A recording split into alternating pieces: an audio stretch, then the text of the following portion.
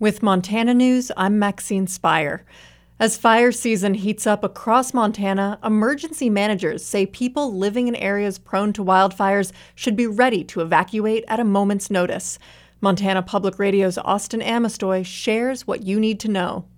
I'm actually glad we're doing this today because I realized a few things were missing from my go bag.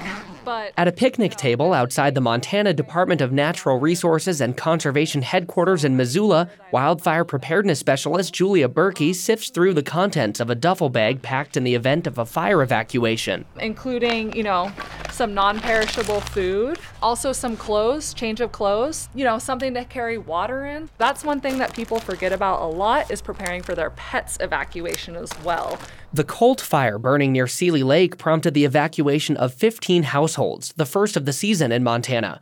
Berkey says a lot of factors go into the decision to issue an evacuation order, like the weather forecast, proximity to the fire, and the number of possible exit routes a property has. We live in ecosystems that rely on fire to be healthy, and so we need to acknowledge that we also need to be prepared. Nick Holloway works with the Missoula County Office of Emergency Management, which helps coordinate disaster response. He says the office tells folks under an evacuation warning to prepare the 6 Ps: people, pets, important papers, prescriptions, pictures, and plastic, like credit and debit cards.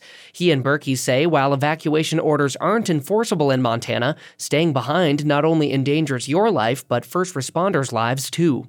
Just be prepared to go.